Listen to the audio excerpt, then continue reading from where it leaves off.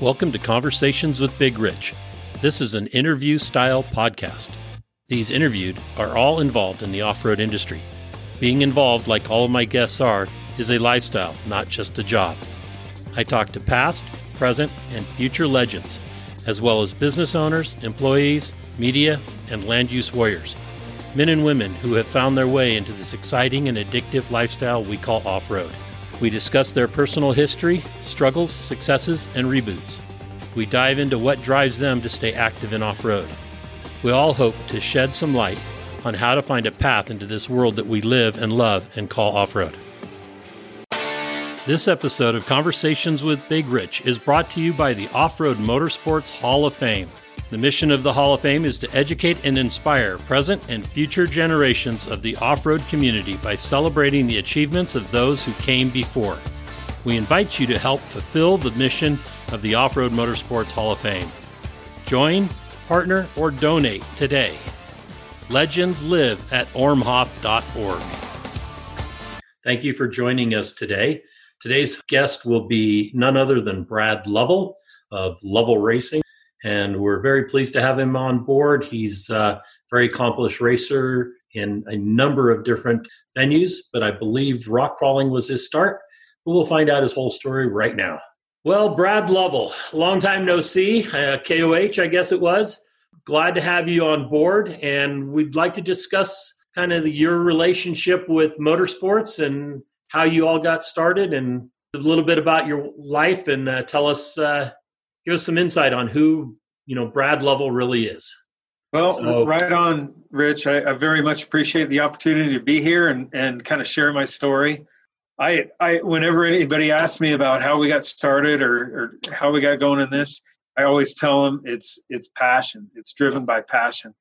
And really, years ago, we got involved through just going camping in the Colorado mountains here. I think it was like 1983. My dad, we got a big Bronco, right? And we had this little pop-up trailer. We actually rented one. We started going up camping in the mountains. And I was 7 or 8 at that time. I loved being in the mountains. We did like 3 trips every summer. And I just loved being up there. And I always wanted to go exploring. And I can remember sitting in the back seat of that Bronco, Roger and I, and saying, Dad, come on, let's keep going. Let's go see where this road goes and go up to this mine and up that hill.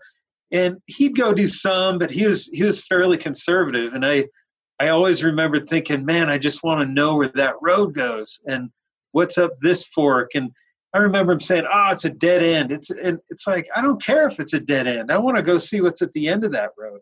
Yeah, because the road ends. But the road is the reason why you go, right? It's not. Correct. It's and what's at the end of it is only the added prize. So, summer after summer we went on doing that, and then Roger, he's 3 years older than I am. So, gosh, I'm trying to think what year it was. I was going to ask that who was older. So I'm glad you hit that early. Roger's older, so maybe it was. Let's see, he was born in '73. So when was he 16? That would have been 89, I guess, right around 89, 90. He turned 16, and he got a Bronco too.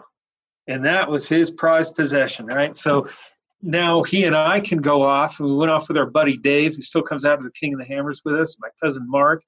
And we were able to start camping by ourselves and looking for some more adventure and going to see some more of these roads. 3 years later, I got a Ford Ranger, an '88 Ranger, and that was my prized possession. I remember my dad bought it for me, and we went down to the dealership to look at it. It was a used Ranger.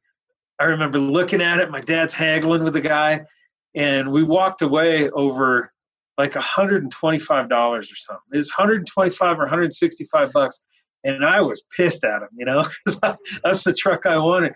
So I remember I go home, I go to school the next day, and he's like, hey, go get something in the garage. And I grumbled at him, and I walk out, and there's the truck in the garage. So awesome. That's great. That's pretty cool. But so now I had my truck, Roger had his, and again, my cousin Mark, our buddy Dave. So now there's 4 of us. And now it's like it's on now, right? Because we can all go, and we're challenging ourselves, trying more difficult trails in Colorado. And it took a while to progress. And my dad kind of came along. He bought a 76 Bronco that we still have. And during high school, I kind of fixed that up in the garage, and Roger helped out. He was at college at the time. So even he kind of joined in, and we did a lot of off-roading.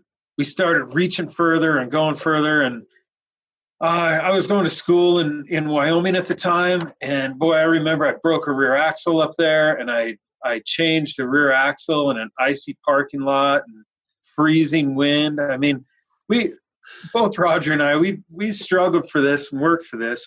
During that college time, like right when I was graduating, I remember I took a trip out through Utah, like a 2-week trip, just all by myself in my truck, because I wanted to go see stuff, Went and saw a bunch of national parks, and then went down to Cedar City, because I'd been watching rock crawling kind of start to evolve, competitive rock crawling. I thought, man, that's some pretty cool stuff. And I remember I went to Cedar City out at Three Peaks, and it was the very first rock crawl I watched. And I thought, oh man, this is for me, how can I get in? And I was still figuring it out, I was young and trying to figure out the money, and I didn't have a rock crawler. I had my Ranger that I'd been fixing up and working on. So I guess I did that. And I think it was later in the year. You remember the Super Crawl where they did the poster of Walker Evans rolled down in Farmington? I happened to be standing like right about where that picture was shot during that time. I had drugged my brother and my cousin down for that event, and that was it. That was enough to put us over the top. And I bought a Dana 60 front end from Craigslist, or actually is the classifieds at that time, in Farmington, hauled it home with us, and I tore down my daily driver, my 88 Ranger, and turned it into a competition rock crawler. At that point, I had just gotten my own house, and it's like, man, maybe there's a way to do this. So I had my own garage. So at that point, I went and found an old F-250 I could tow it around with. Remember, I bought my first flatbed. I mean, these are big purchases when I was a kid, right? Absolutely. Yeah. So about that time, I was getting involved with Natalie, and my wife now. She's over here working from home, by the way. She's probably going to be glaring at me here a little bit. We were getting involved, and here, so I'm building my rock crawler in the garage with Roger and everybody coming over at nights and helping. And it takes everything you have. It takes all your money, all your time, and it was coming out great. And I don't think I was going to get that project done without and keep Natalie around at the same time. And she had all these talks and discussions. She's going to go to Europe and go on some hike with a bunch of friends. And I'm thinking, no, that's not going to happen. So anyway, during the whole process, I ended up proposing to her. So it was kind of a big point in my life, because a lot of things changed, because now I'm focused on racing. I'm engaged, and a lot of things changed. And the very first event we went to, I can remember we went out and tested the truck in snow and cold, and it worked okay. But you got to remember, we did this as a group of enthusiasts. There were just 4 of us. And we went and did some cool stuff in Moab and in Colorado, in western slope of Colorado. But we didn't go to big rallies and stuff. We wanted to get good, but we weren't about showboating, I guess. We were out there for the love of it and the challenge. So the very first event we went to, I remember I pulled up to the BFG semi and bought some crawlers and had them bolt them on there. And boy, I felt great about that. And it was the U-Rock in St. George, Utah. And that was very memorable, because that's the event where U-Rock and ARCA combined. And it was a train wreck. It had to be the most disorganized event I've ever been to, and the courses were screwed up, and we could only do 2 courses a day because everything was messed up. And I remember the very first course, I had to go down this huge steep rock slab, and I'm freaking out, and I was pressing on the brakes so hard that leg is shaking, and then I'm driving through it with the gas, and I'm thinking, now it's like, we'll just let off the gas. It's an easy thing to say, but man, I was so nervous, and I was just stabbing at it. Well, actually, the first course, I nosed in and got high centered and timed out. I didn't even make it through one set of gates. So the first course I completed was that downhill slab and then back up. I thought, man, this is great. I was so nervous. So third course, we had to go up on top of this huge boulder. So what do? We get Roger up there with the spotter strap. You remember the spotter straps? Oh, yeah. We still use them. I know. But so we get Roger up there on a tow strap. He's pulling. He says, okay, come on up. So he starts running with the strap, and I go up, and I end up going over backwards, and it takes him and just slingshots him off that rock. So I'm upside down, and he ended up breaking his thumb or something. I mean, He was a mess. It was a big deal, but he really got flung. So now he's out, and so we bring my cousin Mark in, and we go into the next course, and there's a whole bunch of cones, just cones everywhere. It's ridiculous. And I go in, I knock over one, and he accidentally walks over three of them, and we're done. So that was our first day of rock crawling. But, you know, as it worked out with the event, how screwed up it was, and they kept dropping courses, we ended up winning the event. And it was like, wow, you know, this is great. And again, you know, talking about money, we had to pay $400 and drive to Utah to do that event. We had a flatbed trailer. I remember we pulled off the interstate and slept on the trailer. And then we set up a tent right out at the event site. Tent blew away because of high winds and everything. But we had to pay $400, and now all of a sudden we won $1,200. And I'm thinking, I just made some money, you know, there's a future in this. You know, from there, we went on to the rest of the UROC series that year, and we won every event. We got second in Supercrawl, and it's like, man, and then that's when we started Level Racing, was that kind of that first season, because I'm thinking, man, we got a business going on here, and we're making money. And to me, it's such a special time and key time, because I can remember like being a kid and watching the Baja 1000 and thinking, oh, that's the coolest thing I've ever seen, but it's not for me because it was always about money. I don't have the money. And then it was like, how do these people go to these events with only 2 weeks of vacation if they're working jobs? How does this work? And I still don't know how it works. But like you said, it's passion. It's passion. And rock crawling, I really feel like we're in the right place at the right time. And it gave us a segue into racing. Why? Because it was grassroots, it was affordable, and there was prize money to be won. So you didn't have to show up with a pit crew, and you still don't, you know, and it's why I love it. But it's just a great weekend thing to do. You can go out and challenge yourself, and there's some money to be won. And we took that money and took that drive and that passion and kept trying to build it. I can remember the very first sponsor I got. I was standing on my front porch, and I'm sure you know how it is, Rich, and dealing with a lot of rookie teams. They have big plans, right? And what I always tell them again today is, you got to do what you say first. And when you're done with that, you take that and you sell it to a sponsor, and then do it again. Because I can remember calling people and saying, yeah, I'm going to build a rock crawler and go rock crawling. And they're saying, yeah, sure you are, you know, you and everybody else. But Tom at PSC was willing to work with us, PSC Power Steering. And he gave us a discount on some parts. But what it did is it allowed me to get the parts that I needed versus the parts I could afford. And that's where so many of these partnerships are so valuable, is just finding a way to be mutually beneficial. It's not about getting a check and running away with it. That's never going to happen. All those parts are earned, and the partnerships have to have an intrinsic value, you know. But when I was standing on my front porch there talking to Tom, he gave me something I really needed, and I was so thankful, and it really worked out, and we had a great partnership for a lot of years. But that was kind of the motivation of, hey, you know, now I'm an industry guy rather than just an enthusiast, and it's great, and it's that passion and desire and growth that has kind of helped it grow all these years. So After that first season of rock crawling, we kept running U-Rock mainly because it was Utah events. And I remember they set up a super crawl right out in front of SEMA. I think that was the second year that we ran. And again, it was a disaster of an event. The course was pretty cool, but it was one of the first, I don't know if it was the first, but it was one of the first man-made courses, which was kind of a turning point in the sport, as you remember, I'm sure. But we went to Supercrawl there, and we didn't finish till 2 a.m, I think, but we won it.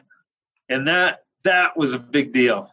That was a really big deal for me because it was right before SEMA, so I could go into SEMA and talk to all these prospective sponsors and say, look, that vehicle out front, that's ours. We just won out here. And that was actually when we got involved with Ford a little bit at the time. And again, that was a huge deal for our team and a huge deal for the sport. One thing, I guess, that we always wanted to do, we never wanted to have a rock buggy. I always wanted to have a truck, not a buggy. So initially we took the sheet metal from my 88 Ranger, we cut it all up, fit it real nicely to the chassis, and then it was that time at SEMA with Ford where we came up with an agreement.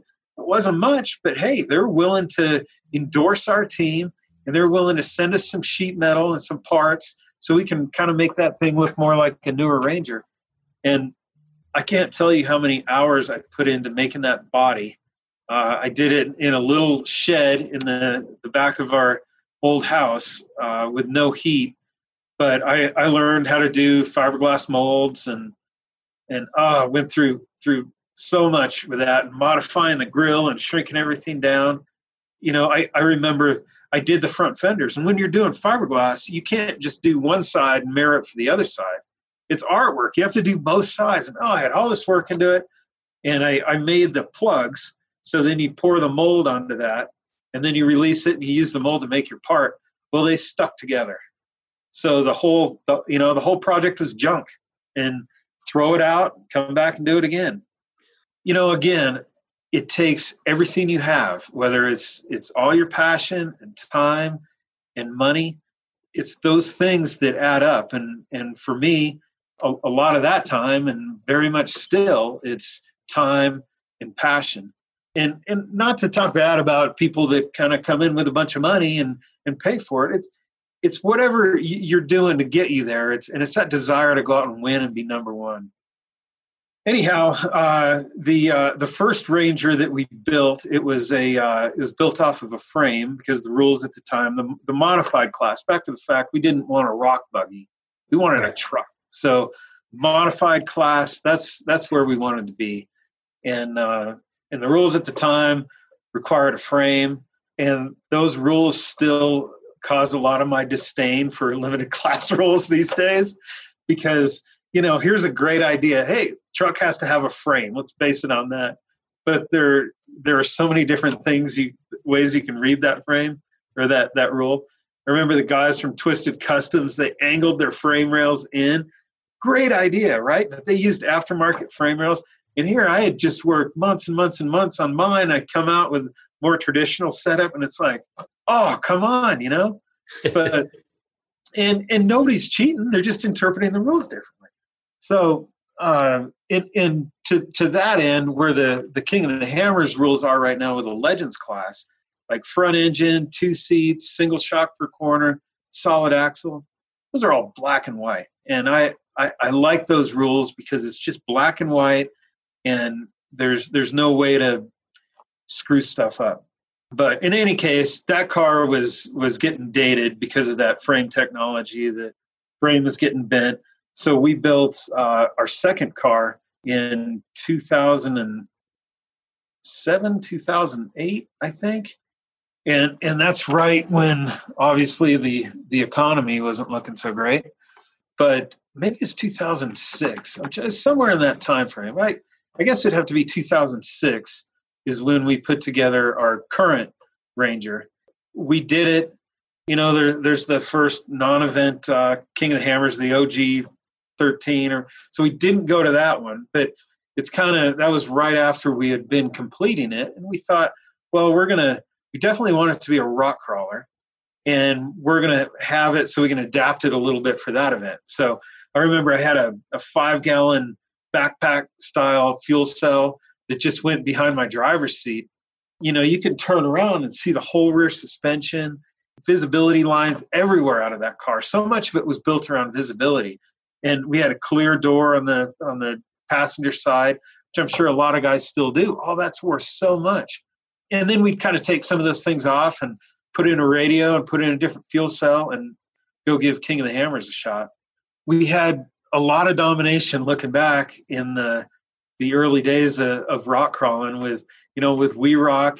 Also, I remember running the Grand Nationals down there and winning in Farmington. I mean, all those were such special moments. And every time we'd go do well, we'd get a podium finish, we'd win an event. I'm thinking, man, this is great. We'd get some media, we'd get, some prize money. But I was scared to death all those years. What's going to happen when we don't get a podium? What's going to happen when there's not much of a story out of one of these events? So I kept working that whole time to bolster our position. And what worked for us for a lot of years is I'd write a story every event. I'd write a story, and we'd have some pictures, and I'd send that out to a whole list of media contacts and our sponsors. And they wouldn't always pick it up, but a lot of times magazines would just, they have an article in the can written for them. So why not publish it? And here's some pictures to go with it. And it really worked well for us and got us a lot of notoriety. So along that time also, the thing, like it or not, that you always have to talk about is money. And how do you keep going? And how do you keep funding this? Because at a certain point, it goes from doing, maybe 4 events a year that you can do on vacation time and kind of cover the costs to something more serious. And I ultimately wanted something more serious. So is 3 years in or so, I guess it was around 2006, I was working as an engineer for the city, actually as a project manager at that time. I didn't have any expectations of me at work. All I wanted to do was surf pirate and go rock crawling. I remember I'd sit there at work and read pirate and learn and scroll through all that stuff and see all this free technology. And eventually it came to the point that now I'm married to Natalie, and she's pregnant with our boys, Adam and Byam, twins. It was the day they were born that I quit my job. And that was a big deal, because here I am. I'm going to be a professional rock crawler, right? That's full commitment right there. Yeah, I know. Twins, married, house, racing, and a regular job. My regular job. Yeah, well, exactly. At least I had that realization, right, Rich? That I can't go racing, have kids, and have a job. But I gave up my job. I gave up my engineering career, and that's one thing where, Roger has stuck with his engineering career, and he kind of comes in and helps with level racing and goes to some of the races. But, day to day, I'm dealing with level racing. And then, I don't know, I fancy myself an engineer here or there. But it was, again, a big turning point in my life. And it was the best of times and the worst of times. I mean, there were highs and lows, and especially during the economic crunch we had picked up. Before that, we had Alloy USA was our first cash sponsor, and a huge debt of gratitude to Ron Stovall for helping us out. And that kind of enticed FabTech to get involved. And now when FabTech got involved, there were actually some expectations and some funding. It wasn't, and it'll never be us getting rich, because going back to the fact takes everything you have, every dollar, every amount of time.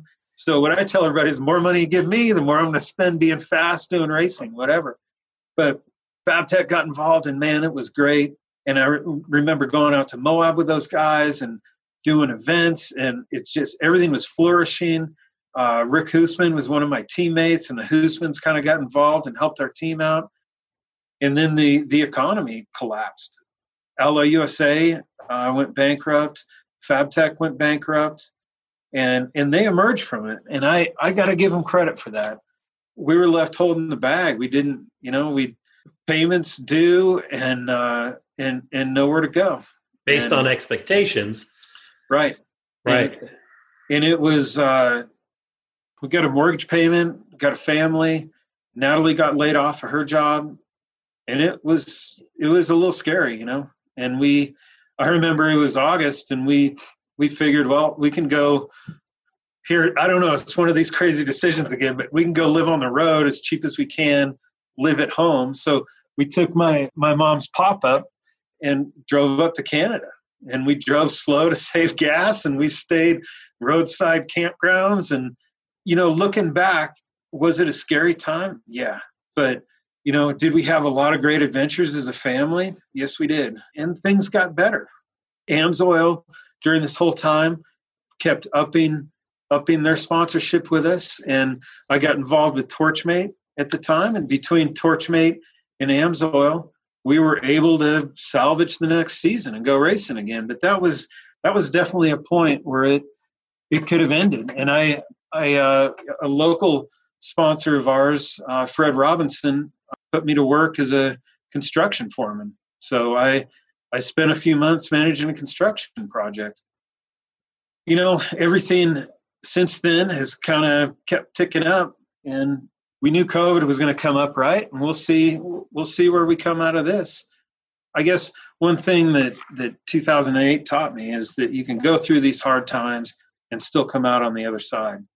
Ron Snowbaugh, being involved with our team, always challenged us to get out and do more. And while we're great at rock crawling, let's go see what else you're great at, and don't stagnate. And he really drove that into us. And he offered us our first opportunity down in Baja, which I will never forget. He's done that with a lot of guys. Yeah, I know. It's awesome. Snowball's name keeps coming up, and he was one of my first marketing partners as well. Well, he's such a passionate, visionary type, and he's done so much for the sport behind the scenes. And I think it was 2006 was my first time down in Baja, and Eric Falar was running a Jeep Speed. It was a peninsula run, and here I am. I was still working at that time, so I have my little chunk of time. I'm going to go to Baja. And it's like, okay, Ron, I can go down there for 3 days, but then I have to fly home.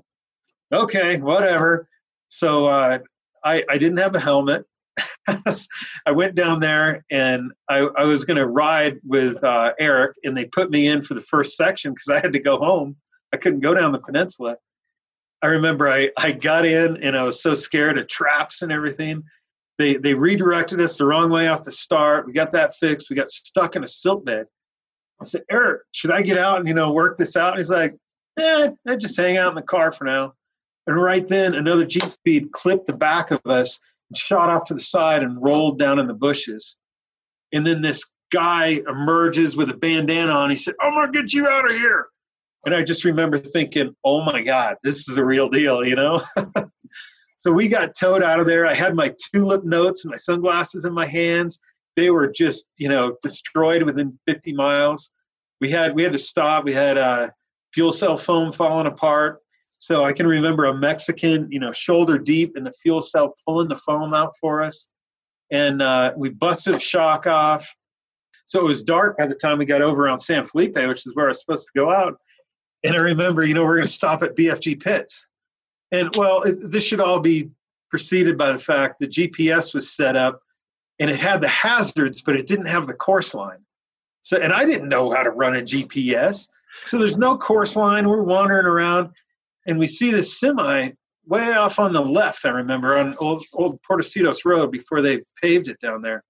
And I remember going by thinking, oh, that's LeDuc's pit. Crap, he has a big semi. This is crazy. Can't wait till we find BFG Pit. So we keep going down into the darkness. And Eric says, I'm pretty sure we should have found it by now. He was like, I didn't see any BFG Pit, but, I wonder if it's LeDuc's trailer back there. So we turn around and we go wrong way on course, Rich, and we go back to the pit. And they worked on the car there for a while, and that's where I was kicked out. Next thing I know, I got to meet this guy, Baja Dan, to get my ride back north up to Phoenix. And that's a whole nother story, but took a couple days. And it took me to Phoenix to figure out who won the race, because information obviously wasn't flowing then like it does now. And that was the same year that race ended. Tracy Jordan was racing with Wide Open that year. Kenny and Tracy went off a cliff, and that was a bad deal. And Eric was the next car on scene, and he ended up stopping and waiting with those guys, which was probably the choice. And yes. So that's where our race ended in Loretto. But that was my first exposure to Baja, and I've been doing whatever I can to go back ever since. I love it down there. But our career, we kept on with rock crawling for years and years and years. And as things changed, we focused a little bit more on King of the Hammers. And then in 2010, as my sponsorship kept growing with AMSOIL, I wanted to go short course racing. That was kind of the next thing. Initially, it was rock crawling. And it's not that my love for rock crawling has ever receded, but it's like, wow, here's the next coolest, brightest thing. So I remember we flew into Vegas and went to Primm, Natalie and Roger and I. We showed up at the event, and I heard the trucks practicing. It was like, wow, this is for me. So I run right up to the fence on the outside of turn 3 and put my nose up to the wire. Here comes a truck. Wow, I'm singing around. I'm like, yeah. And then I got roosted. Crack. So those are the lessons you learn along the way, right? But we watched that race. And, I was convinced, I got the money. I can, if I scrape together and work hard enough, I can get a ProLite. And that's when ProLites were running 4 cylinders and carbon clutches and everything. And they were ticking time bombs. And it was intimidating, walking around the pits, talking to a bunch of people, trying to figure it out. We were watching, and Rick Hoosman was running his Pro 4, coming across the whoops on the infield. And the video's on YouTube. But he hit the whoop wrong and does a double flip in the air, lands right on his tires, and rolls off the course. And I saw that, and it's like, yep, I think I need to wait a couple of years before I get involved in short course. I mean, I couldn't believe it. And because I couldn't see what he had done wrong. That's what bugged me the most about it. And I remember I went and talked to him the next day, and he's like, yeah, I bent the truck a little bit, but it's all right. And it's just like, no, this is too much. So it took 3-4 years, but in 2010 we had an opportunity with AMSOIL to get involved, and it was kind of like, here's enough money to go hang yourself. I remember I drove from Colorado to Crandon for a single test day and then drove back again. I didn't know what I was doing. I jumped in my ProLite, and I'm out there spinning around and running it just as hard as I can, and I come out of the back hairpin and up into turn 1, and there's a couple guys staying in the course. I'm figuring, what the hell is this, So I stopped, and it was Jeremy McGrath and Johnny Greaves, and they pretty much told me, look, man, you got to slow it down, get it under control, think about more of the rhythm. You're trying too hard. And Rich, it's tough, man. It's a tough deal, and short course will break your heart. But that was that single day I had out there. So I came all the way back to Colorado, finished the truck, go all the way back out to Crandon, and my very first race. And I got something to prove, right? Because I'm the new guy, and go through turn 1, right into turn 2, and I clip a guy. It wasn't even a hard clip. I rock crawl. You slam into stuff. You roll your car. And here I just hit him, and it broke the front tie rod, and my race was over. I felt like the world fell apart, because I had so much I felt like I needed to prove. And that first season of short course, it was rough. It was rough. And I remember people telling me it's going to be rough. And maybe I didn't believe him. And finally, Marty Hart, another old-time rock crawler, his advice to me was make sure you get every lap of every race so you get that experience. And that's finally what I focused on. I was so worried that AMSOIL was going to cancel our sponsorship, and I was fortunate enough, got a second season in it. We started doing better. And then I remember the first race I won. I'll never forget it in Redbud. But it's like, finally, and what we had done, we changed the rear spring rate in the car to make it a little bit softer. And finally, the thing felt balanced. I could carry it through a turn. I didn't have to fight it and muscle it the whole way. And then the following season, we won a championship. Then I felt like, man, I've made it. I've really made it. And I'm envisioning, my future with, huge shops and all kinds of trucks and money. And nope, not much changed the next year. In fact, we raced with Nissan that year, and Nissan did a lot for us at the time. Ron Stukenberg was a great coach and great mentor, but we won the championship and Nissan pulled out of racing. It's like, come on, what are you doing, Timing is everything. The point is, there's a lot of ups and downs. I think there are highs and lows in racing, and you've got to do what you got to do to even those out, because you get too hung up on the highs and you're going to lose yourself.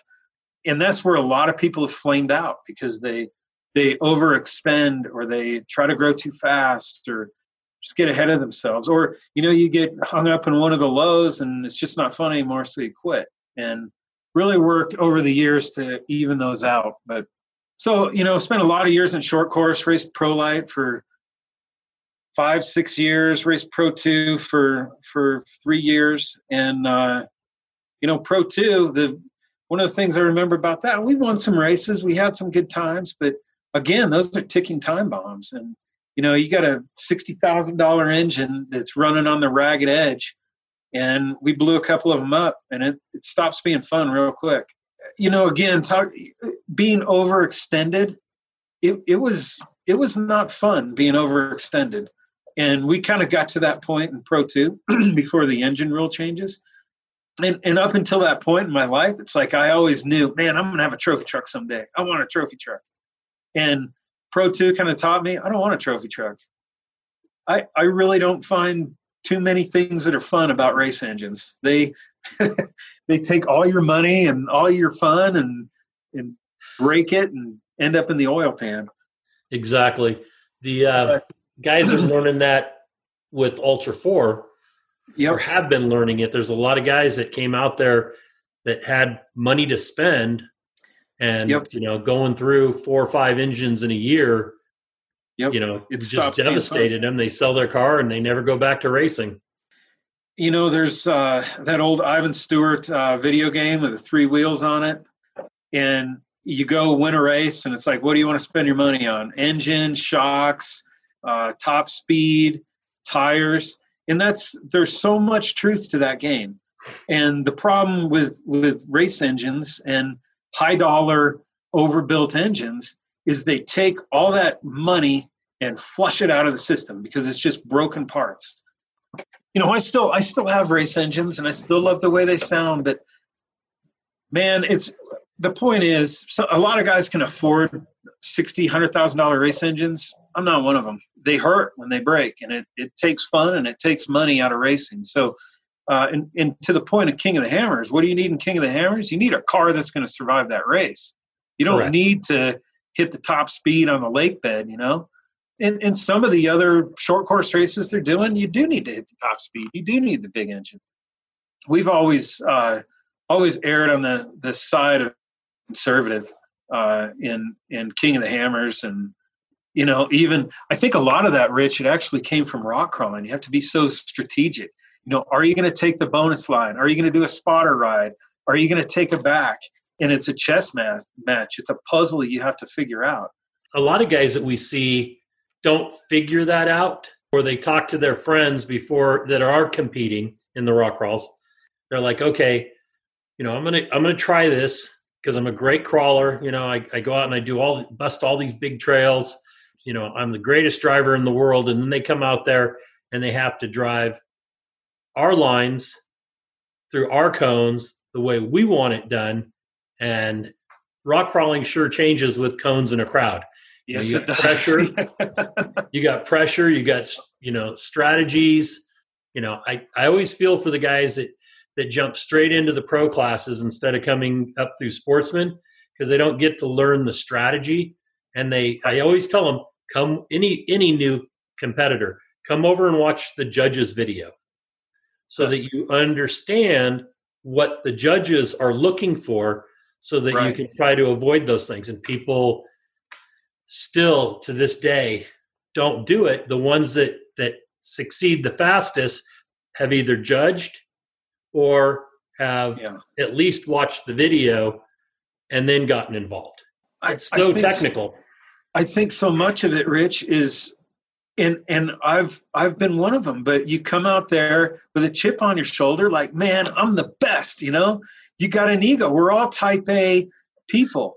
Yes. And I think, you know, as I've matured in my racing career, I've tried to let some of that go, but I'm still watching my neighbor. I'm not, you know, you're always watching the guy next to you, you know, whether it's a chrome trophy truck or a matching helicopter or what, you know, all that still matters a little bit, but it all waters down. You know, it's like that first rock crawl I went to. I knew I was the best. And in the first short course race out in Crandon, I knew I was the best. I just had to prove it. And it can be heartbreaking and gut-wrenching, but that's what racing is. And I think it breaks you, or you have to be able to laugh at your own faults over time to be able to digest it, right? Because nobody can win them all. But correct. But you know, motorsports is definitely humbling. It is, because you can be at the very top one day and be at the very bottom the next day. Yep. You know, and it can be something so simple. Look at these guys that are racing, you know, and I go back to the racing aspect of it instead of the crawling, because typically crawling's not as damaging to a vehicle nowadays. We had a period there where, you know, things got a little out of control. Rigs. Yeah. Well, you know, there was talked about it with another interview I did with Lance Clifford, is when John Nelson and John Bondurant built that tiny rig. John Nelson calls me up and says, "Hey, Rich, you need to allow everybody to put water in their tires. Water is free." And I'm like, that's not a good enough argument, because it's not free. Because once you load your tires, that chromoly axle is not going to last. That chromoly, everything's going to have to become 300M, you know, and then everything's going to be more expensive. And he looked at me, and, you know, we're on a phone, but, you know, he turns around and says, "Really? Because I'm the only one that can afford $15,000 worth of tungsten, and I'm going to weld it to my rims then." Water's free. Right. You know, I went, damn you, Nelson. Right. I know. But and that's the nature of racing. You can't get away from the dollar escalation. Correct. And it's tough. I mean, I can remember Rob McCachran. You know, I look up a lot to Rob, because to me he's the best, and he's a pro, and he's made a living at it. You know, in my eyes, he's the greatest off-road racer. And I was talking to him about the dollar figures back in the short course days, and he said, "You know what, Brad?" He said, "Racing costs a lot of money. Get over it." It's like, but Rob, it's just get over it. You know, you gotta let it go, and you gotta find the right level that you can participate and have fun. And hey, if it's not running trophy trucks in the Baja 1000, get over it. You know, there's so much fun to be had between, you know, the county fair and running trophy trucks in the Baja. I mean, there's a whole world of off-road motorsports out there that, you know, obviously we can't wait to get back to. So to that end, to kind of complete our story of all these years, you know, AMSO's involvement in short course kind of folded up. Since we've done so many different things with rock crawling and King of the Hammers, desert racing, and our Bronco and everything, that they were willing to extend our sponsorship to give Spec Trophy Truck a shot. And so that's kind of been our focus now, or where we're throwing away the most money. And it's pretty amazing, Rich. It's a whole different experience, and it's hard for me because it doesn't take the same skill set that rock crawling does. And it doesn't take that technical nature that I kind of grew into and found a lot of success at. There are some spots where it's really technical and you got to get the truck through there, but learning the scale of the truck, the weight of the truck, how the pace, what you can run, it's something else, man. And a lot of it is just smashing through stuff that there shouldn't be a way that you can do that. It blows my mind, the pace that you have to keep and the level of risk you have to take in dust, over blind rises. A lot of these people driving these trucks are daredevils, and where I look at my skill set is, being more strategic. So I think more difficult races like down in Baja kind of favor us more than some of the best in the desert races. These guys run like, the pace that Jason Voss is keeping out there. He knows these courses year over year, but holy cow. I mean, it's hauling ass and it's doing it all day long. So but what I appreciate about it is, coming into rock crawling, coming into short course, into King of the Hammers, into desert, there's always something that needs to be learned. And then, as you master it, you're either winning, which is great, but as soon as you win, now if you don't win the next year, it's a letdown, and you perfect your craft and you get irritated by little mistakes you make. And what I really enjoy about running this spec trophy truck is the learning curve, because it's like, hey, I'm giving myself the liberty to make some mistakes. I crashed it into a tree and rolled it. It's the scariest thing I ever did. But it's going through that learning process that I really appreciate, without having that really high bar and knowing that, man, if we didn't get a podium or something, we should be hanging our heads. No, it's very competitive out there, and there's a lot of learning, and I'm excited to do it. And we're making headway. We had a podium finish last year, almost got on the podium in the Mint this year. It's all these little things. It's, in the Mint, we could have been second, maybe second or third, and we hit a rock. And then so we stop, and then the air jack wouldn't work, and one of the spare tires had fallen off. So the tire change took us forever. And that, that's from, now we're down in fourth place. And it's just those little things. If I hadn't hit the rock, would have been fine. Yep. What if? Yeah. Yeah. Let's talk about, you mentioned partners earlier. A lot of people call them sponsors. I don't like the term sponsor. It cheapens what it really is about. It's partnerships, and what you as a racer, a lot of guys don't understand this. And I think this is where you've been able to take those long relationships with one of your partners. And I like to call them marketing partners, because it is a partnership, just like a marriage, just like a business partnership right. With somebody. It takes all effort from everybody to make it work, not just give me parts and give me some money and right. Then you walk away, because you got to give them something in return. Exactly. It's a job, and it's a hard job, and I think that's why it's the same point you're bringing up. I think it's why maybe a lot of them fail, is because people think that, hey, just because I'm doing this, I can get a sponsor, and they find a way to get a sponsor, but then they can't maintain it. And it takes that maintenance. It's, what I was talking about in the early days of rock crawling, when I was scared to death when we didn't get on the podium and do well to represent our sponsors. Are they going to dump us? So I kept backing up everything we did with work, with writing articles, taking pictures, giving them to media outlets. And that's been an evolving process. Now it's all social media. Is Luke Johnson, who told me a couple of years ago, flabbergasted me. He said, well, winning isn't fashionable anymore. It's how many social media followers you have. And it's like, holy cow, and it's definitely changed the racing world, social media.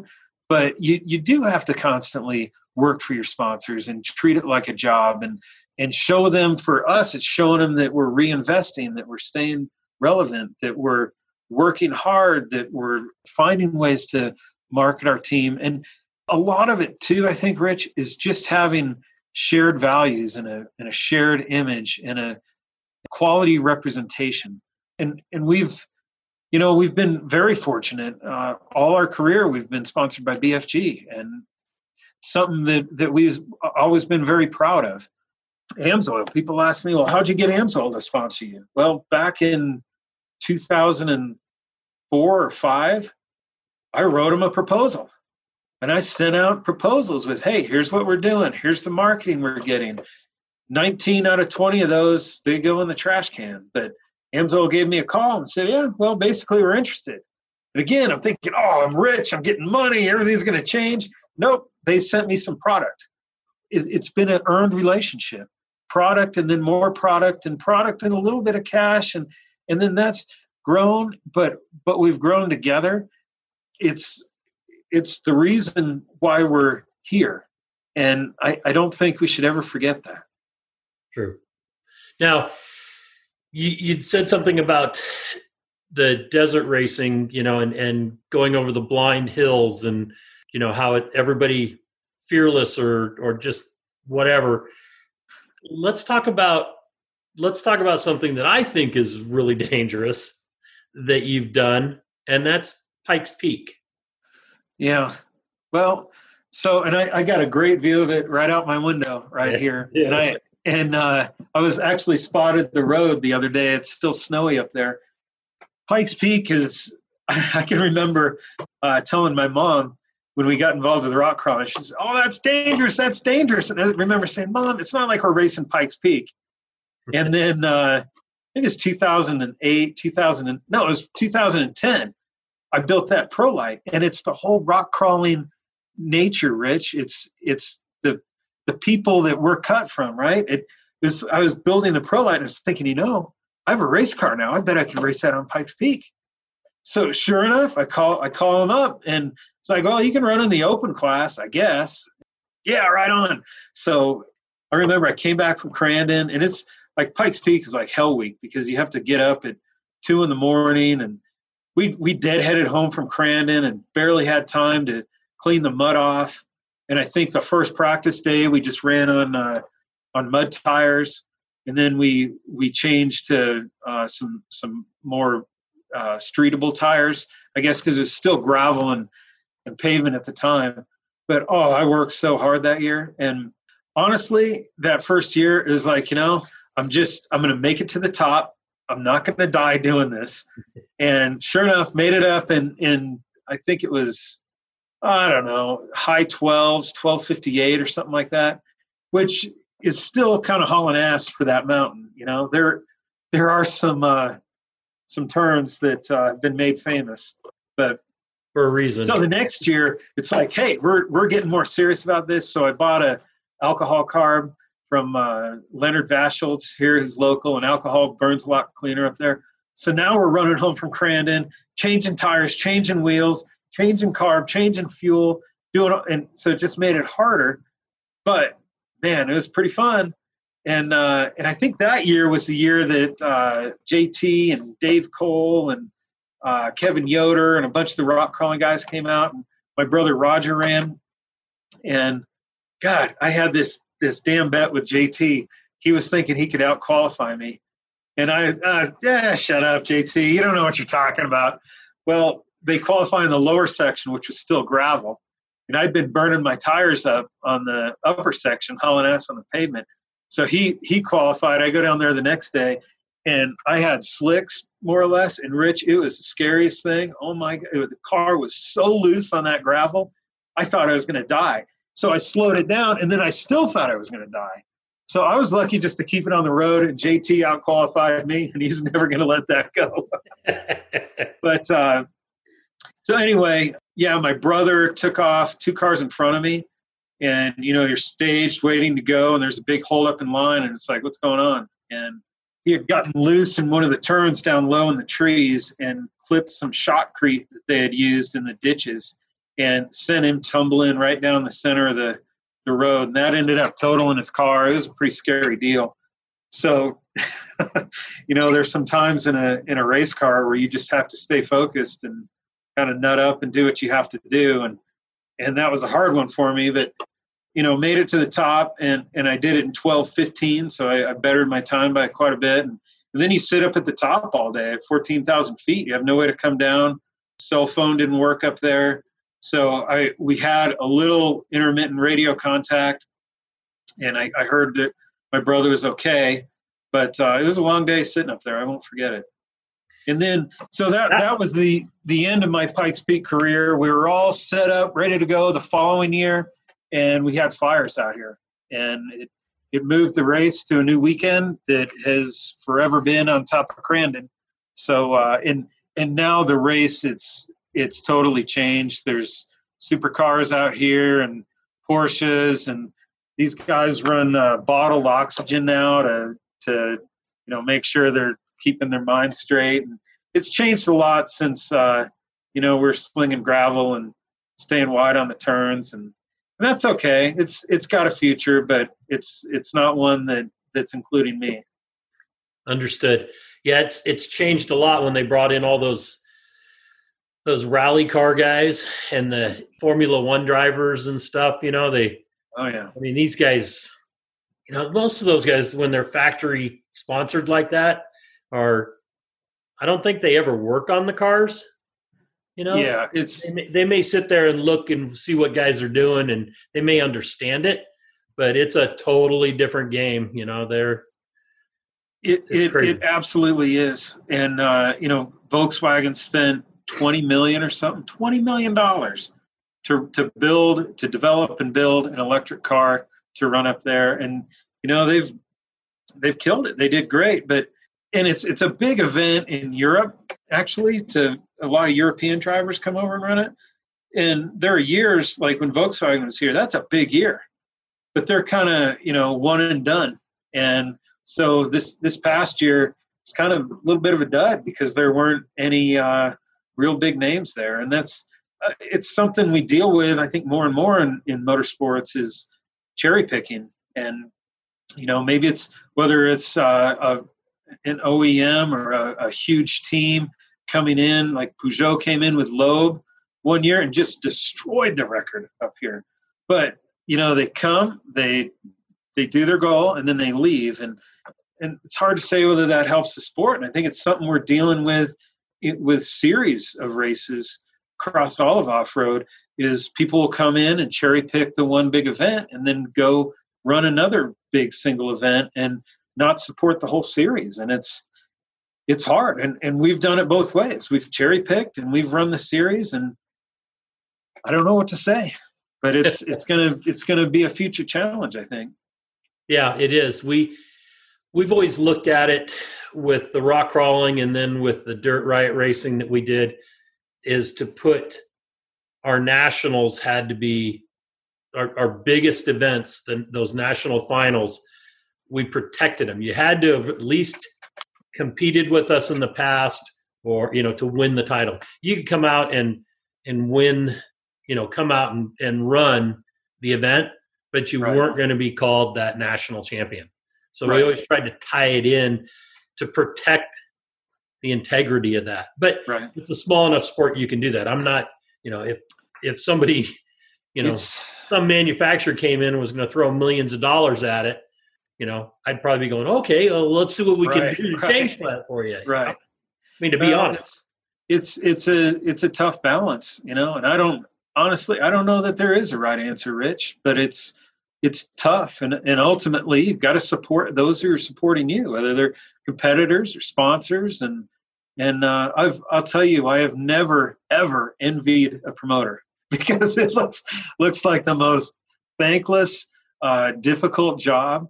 And, you always end up being the centerpiece. If it rains, what are you going to do? Go bitch at the promoter. If there's a virus, go bitch at the promoter. Exactly. So the one thing you get into that, the one thing that I've always tried to do, and it's probably hindered me from taking rock crawling, being more of a grassroots sport and making it, some huge event, is I've always wanted to keep it real. And keeping it real was making sure that the drivers were always treated the same, that the marketing partners were all treated the same, and never favored anybody over anybody else, try to keep it as level of playing field. With racers always want whatever their newest idea is or whatever they are doing to be the new rule or what they think it should be. if somebody's really great at rear steer, you got to get rid of rear steer penalties. Right. If it's hey, my car outperforms everybody else. If you do this, I can drop down a class, and Right. then I can dominate. It's always been about with us what's best for the entire sport or everything that we're doing, not for the individual.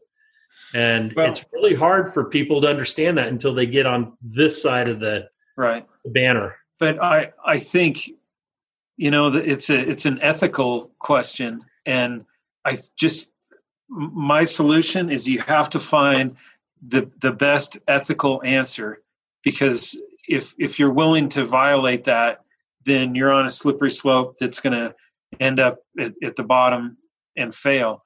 And I think it's ultimately important to do what you're saying. Watch out for the integrity of the sport, the integrity of your team or your organization.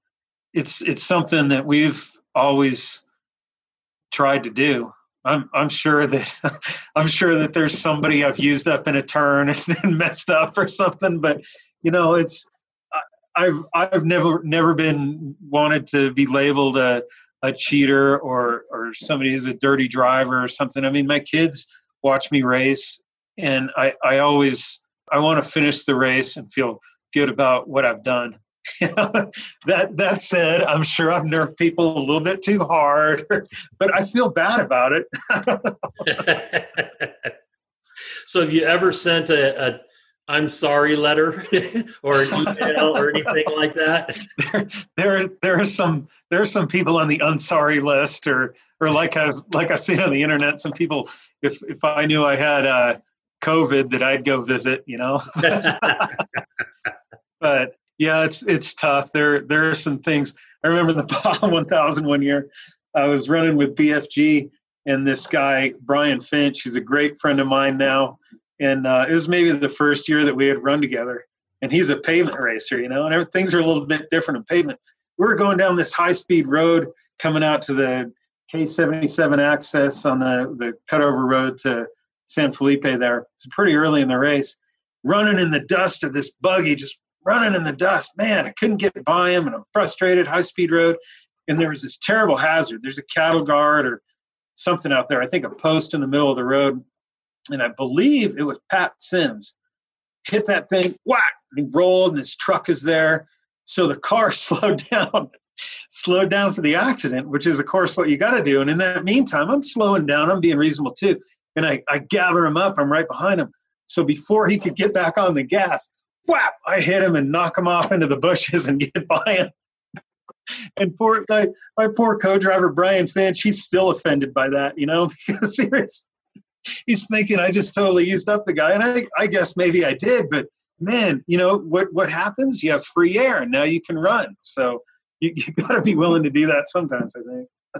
That's another thing that I try to stress at our drivers' meetings with our racing, and it even went back to in the VORA days, the Valley Off-Road Racing days, in the early to mid 2000s, was at those drivers' meetings is talk about etiquette when you're on course, especially desert racing or the Ultra Force style racing, the short, ours was more short course stuff, but not true short course.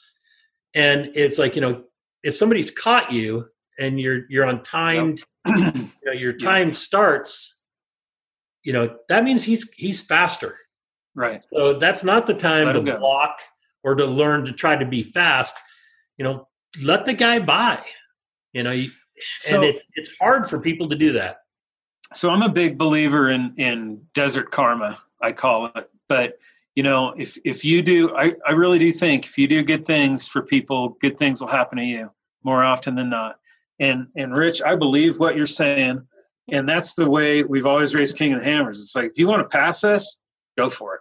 Knock yourself out, More often than not, you find the guy later down the course broken. But and this is where I tell you that things are different. Like, so the Mint this year, we're running, and we qualified third in Spec Trophy Truck. We've got a whole bunch of trucks behind us. I blew a turn coming into the pit. Right when I'm coming into the pit, truck's nerfing us just lightly from behind. this householder, pretty aggressive dude. And I'm thinking, you know what? Just let him go. Because like what you're saying, we're in the pit, we're 25 miles an hour. I'm just going to let him go, let him wad it up. It's his race. Because anymore, I like to focus on it's me versus the desert. And the other vehicles are the byproduct, right? I can't control them. I'm going to worry about me versus the desert. And Rich, I let him go. And what happened? There's another truck right on his bumper. So now I got to let that guy go too. So now I dropped 2 spots down to 5th. Well, Householder ended up winning the race. We caught the other guy. But I regret doing that because he still has to earn his position in front of me. And if he can beat me in the pits by driving 25 and I'm going 24, then it's his. But so yes, I agree with you from an ethical standpoint, but they also have to earn it, you know? And yeah, I get it. There's a fine line. And it depends on the circumstances, apparently. But again, talking about lessons learned, I'm still learning lessons, you know? Right. I remember one time out here in Texas, we're sheltering in place here in Texas. We were racing out here and I could hear Levi Shirley on his siren from shortly after he came through the pits. And I can hear him for like 8 miles on the course because of the way this Canyons off-road park was. And he's trying to get around another team. And I can hear the siren going the whole way. Well, the other team, as they come into the start-finish line and then the hot pits are after that, you know, I'm pointing to him to pull over.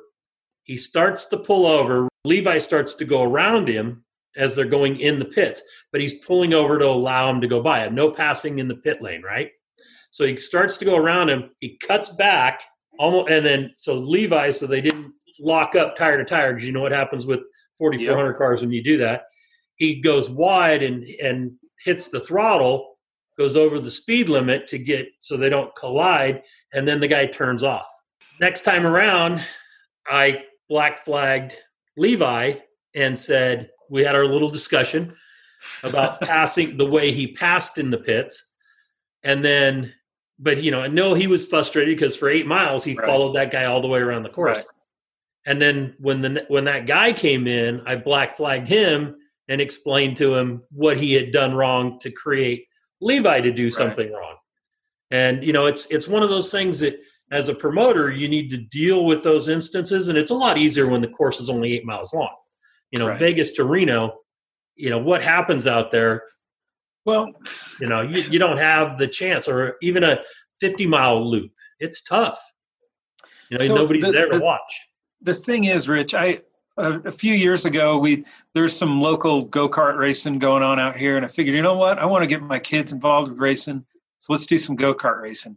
And they're, you know, they watch Dad run short course and everything, and it's aggressive. And go-karts, those guys are latte sipping, sitting in the clubhouse, watching somebody else work on their car, snotty people, quite frankly. And, you know, Byam's out there, he was running great. And he's aggressive, and there's some car contact. So the steward came and talked to me, and it's like, hey, we got to tighten this up. He's right. It's a different form of racing, and it's not bumper cars, so let's tighten it up. During the race, there was like a little incidental contact, and hey, it's hard. You know, what am I, a hockey dad? I don't know, but it's hard to see something like that happen. And he kicked my son out of the race. It's like, you're done, you're gone. There's no penalty, there's no nothing. And I remember feeling so frustrated about it, because if you don't, you know, where are you supposed to learn unless it's in the beginning classes of go-kart racing? Or, you know, with Dirt Riot, the amateur classes of off-road racing. That's where we do have to learn. And I value so much Dirt Riot, and I loved racing it, because that's where these people can go learn these lessons, where maybe there's a less of an impact financially, or, you know, just investment wise, to travel 3 states over to go to an Ultra 4 race or something. And we need those venues. True. But you got to have, you know, the promoter of those kind of races needs to also understand that's their place. Yeah. So many promoters out there Yep. want to be NASCAR. Yep. They want to be Formula One. They want to be IndyCar, whatever wherever the top is in their group. It's always good to have competition as a promoter, but you got to know where you're at, when to make that move if you're going to try to be bigger and better and all that. I think that's one reason you see so many people get in and out of the promotion end of racing, is because it's difficult at times to not throw everything you have behind it, and know when to. It's almost like racing strategy or building a race car. There's a lot of things involved. I was thinking about it earlier today, Rich, because I think, looking back at rock crawling and who we were, we wanted so much. We wanted nothing more than to be recognized by the whole off-road industry and to make it bigger than desert racing and to be NASCAR. And we thought we were going to be NASCAR. And there are still, it's kind of like a brotherhood, all those people, because a few of them are still around actively in racing. A few of them are doing associated things, but they're a lot of the best friends I have. And we fought so hard. I remember calling suppliers, "Hey, I need this part." "Well, what are you using it for?" "Well, I'm using it in a rock car." "Oh, that's the wrong part." And it's like, you don't even know what I'm doing, man. And now that's totally changed. But we fought so hard for recognition. And were we wrong to do it, Rich? I don't know. But what it led to was man-made courses and doing it in front of SEMA and all this stuff that was not sustainable and wasn't reflective of what rock crawling really is. And that's where I think it's great now where it is, because it's a hell of a lot of fun and you can be competitive doing it and it's affordable and I love what you're doing with it. It was not sustainable where it was. It kind of grew up and collapsed. It's funny, I haven't seen Ranch Pratt in 10 years, I bet. And I ran into him at the Mint and we had a brief conversation. And I think he kind of sees it the same way. I mean, stuff just got to the point where it wasn't sustainable and it wasn't reflective of the base that was supporting it. So, but there was so much battle for recognition. And I think that has overflowed into King of the Hammers and wanting that recognition. And you know what? Just this weekend, we're on ABC. The wide world of sports has turned into X Games, whatever it is, live. That's cool. It's cool. It is. There's, again, so many things from watching yourself on ABC. That's awesome. But from there down to just being the weekend rock crawler, there's so much fun to be had in that realm. Again, I always encourage people, don't get too big for your britches. Just start somewhere that it's fun and progress and enjoy the journey.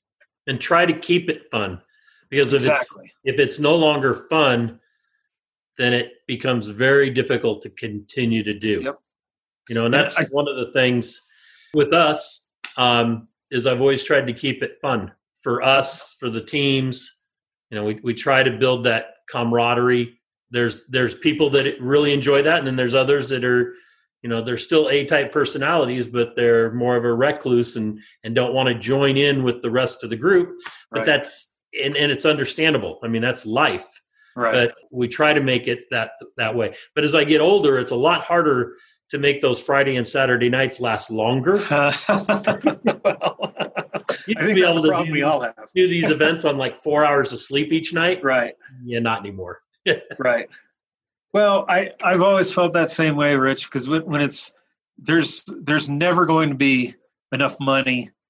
I mean, it's motorsports. Money doesn't come out of it. It stays in it. And then it blows up in race engines if you're unlucky. Or if you are lucky, you won a few extra bucks winning a race or something. But it has to be fun and it has to be driven by passion. Quite honestly, I mean, there are times where I just live and breathe and can't get enough of it. And then other times where, man, it gets old. Short course was a lot of work for a lot of those years. And the last few years doing it kind of sucked. It hurt because you go to these events and you don't see that they're as bright and shiny as the last one. And you see, you're worried about truck count and worried about venues happening. And it's kind of like, too much about the health of the sport, and it hurt for a while, and then, hey, I think a lot of times you need change, and, hey, we're changing vehicles or changing programs and getting involved in the desert. And man, it's awesome. And there's no reason to worry about truck counts, but it costs a piece of money and the logistics are tough. And just this morning, I was looking for hotel rooms. Even right now, hotel rooms are a pain in the ass because they're all bought up already. Or, there's whatever you got to do, you got to put all of yourself in it if you want to be successful. True. Very true.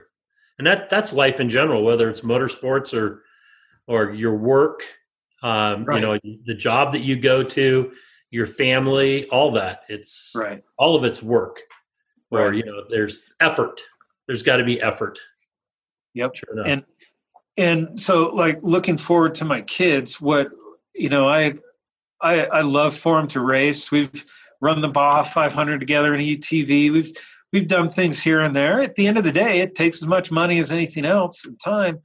So do I want them to enjoy racing? Absolutely. But what I want for them more than anything is for them to find what they're passionate about, like I am racing, and throw themselves at it and be successful because they're driven and they feel rewarded from it.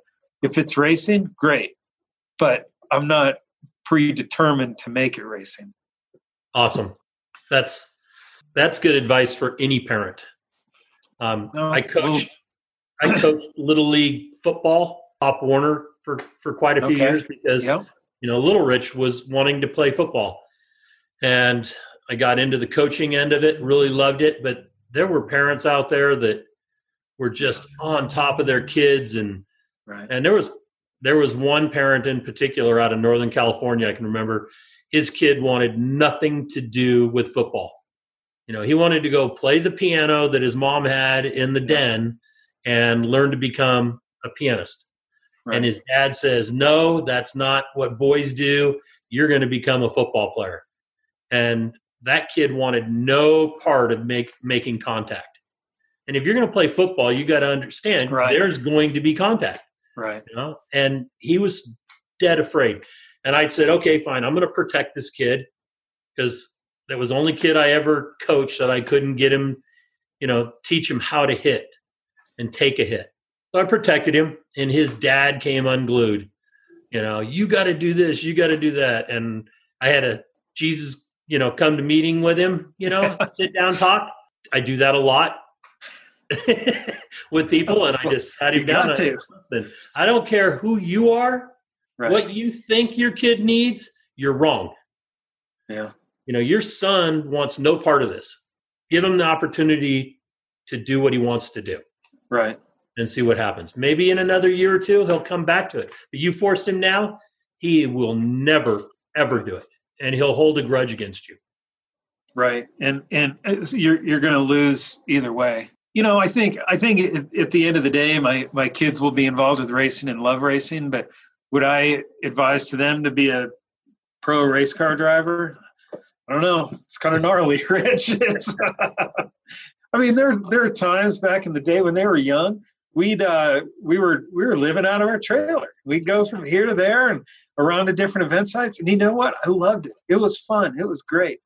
I don't know. We got tied down in the rat race and things changed, but it's always been an adventure. That's what I've told people. It's always been an adventure. Highs and lows and ups and downs. I can remember changing. I think it was after one of your events out in Hannibal.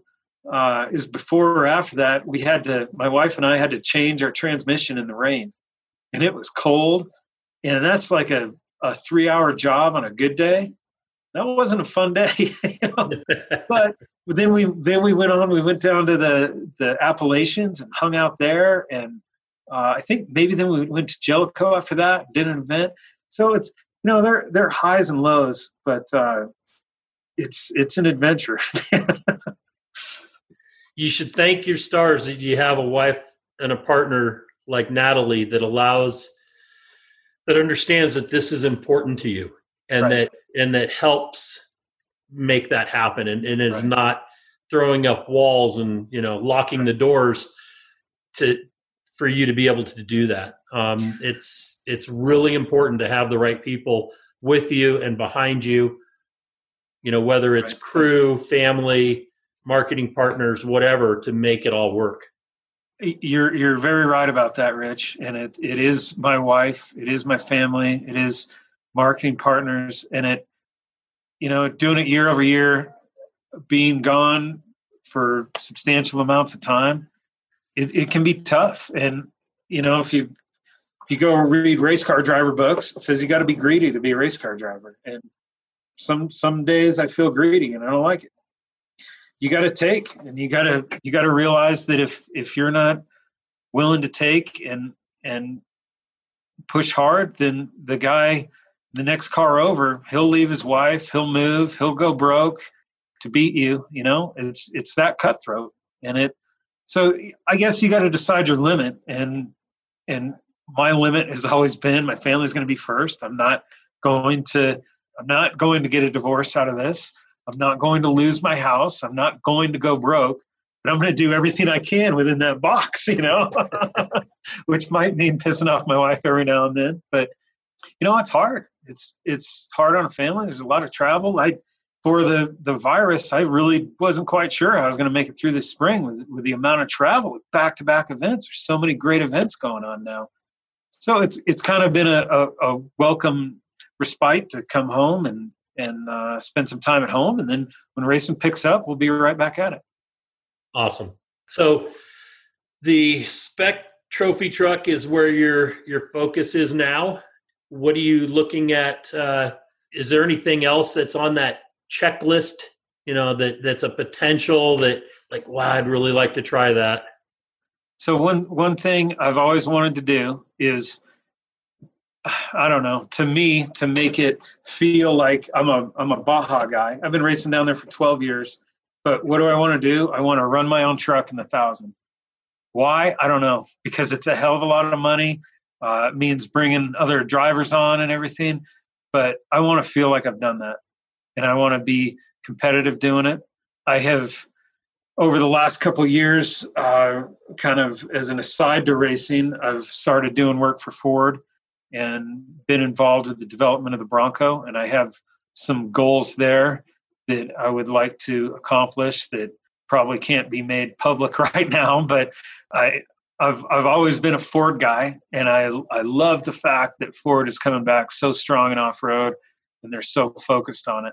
So I definitely want to do that. I want to race a whole Score series, although it's tough. It's just tough logistically, money-wise, but it's great. And I want to race in Mexico. I'd like to do, looking further down the road, I think I'd like to do some expeditionary stuff. Now isn't the best time to be talking about long distance travel, but I want to go down into Central America. I want to go down into South America and see a lot of that and do it in a vehicle.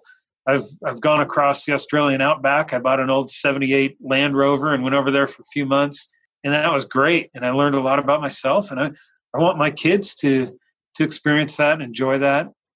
I have some desires there, and obviously I want to keep racing.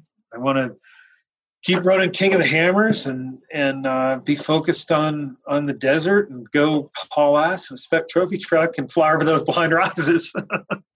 Excellent. So we've touched all the bases. Is there anything else that you'd like to touch on?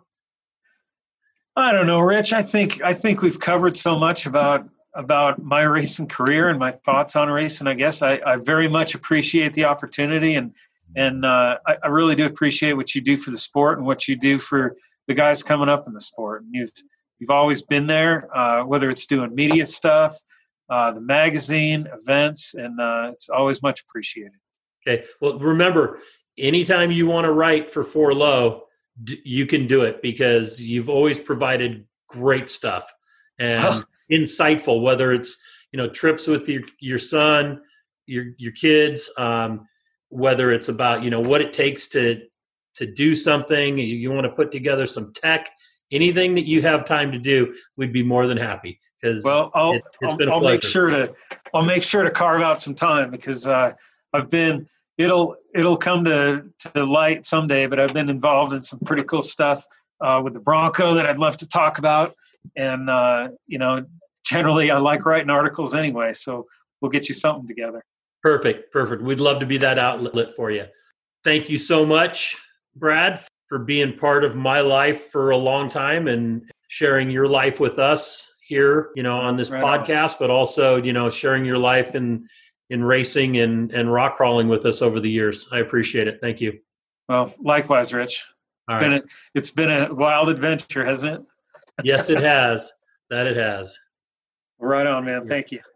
Well, that's another episode of Conversations with Big Rich. I'd like to thank you all for listening. If you could do us a favor and leave us a review on any podcast service that you happen to be listening on, or send us an email or a text message or a Facebook message, and let me know any ideas that you have, or if there's anybody that you have that you think would be a great guest, please forward the contact information to me so that we can try to get them on. And always remember, live life to the fullest. Enjoying life is a must. Follow your dreams and live life with all the gusto you can. Thank you.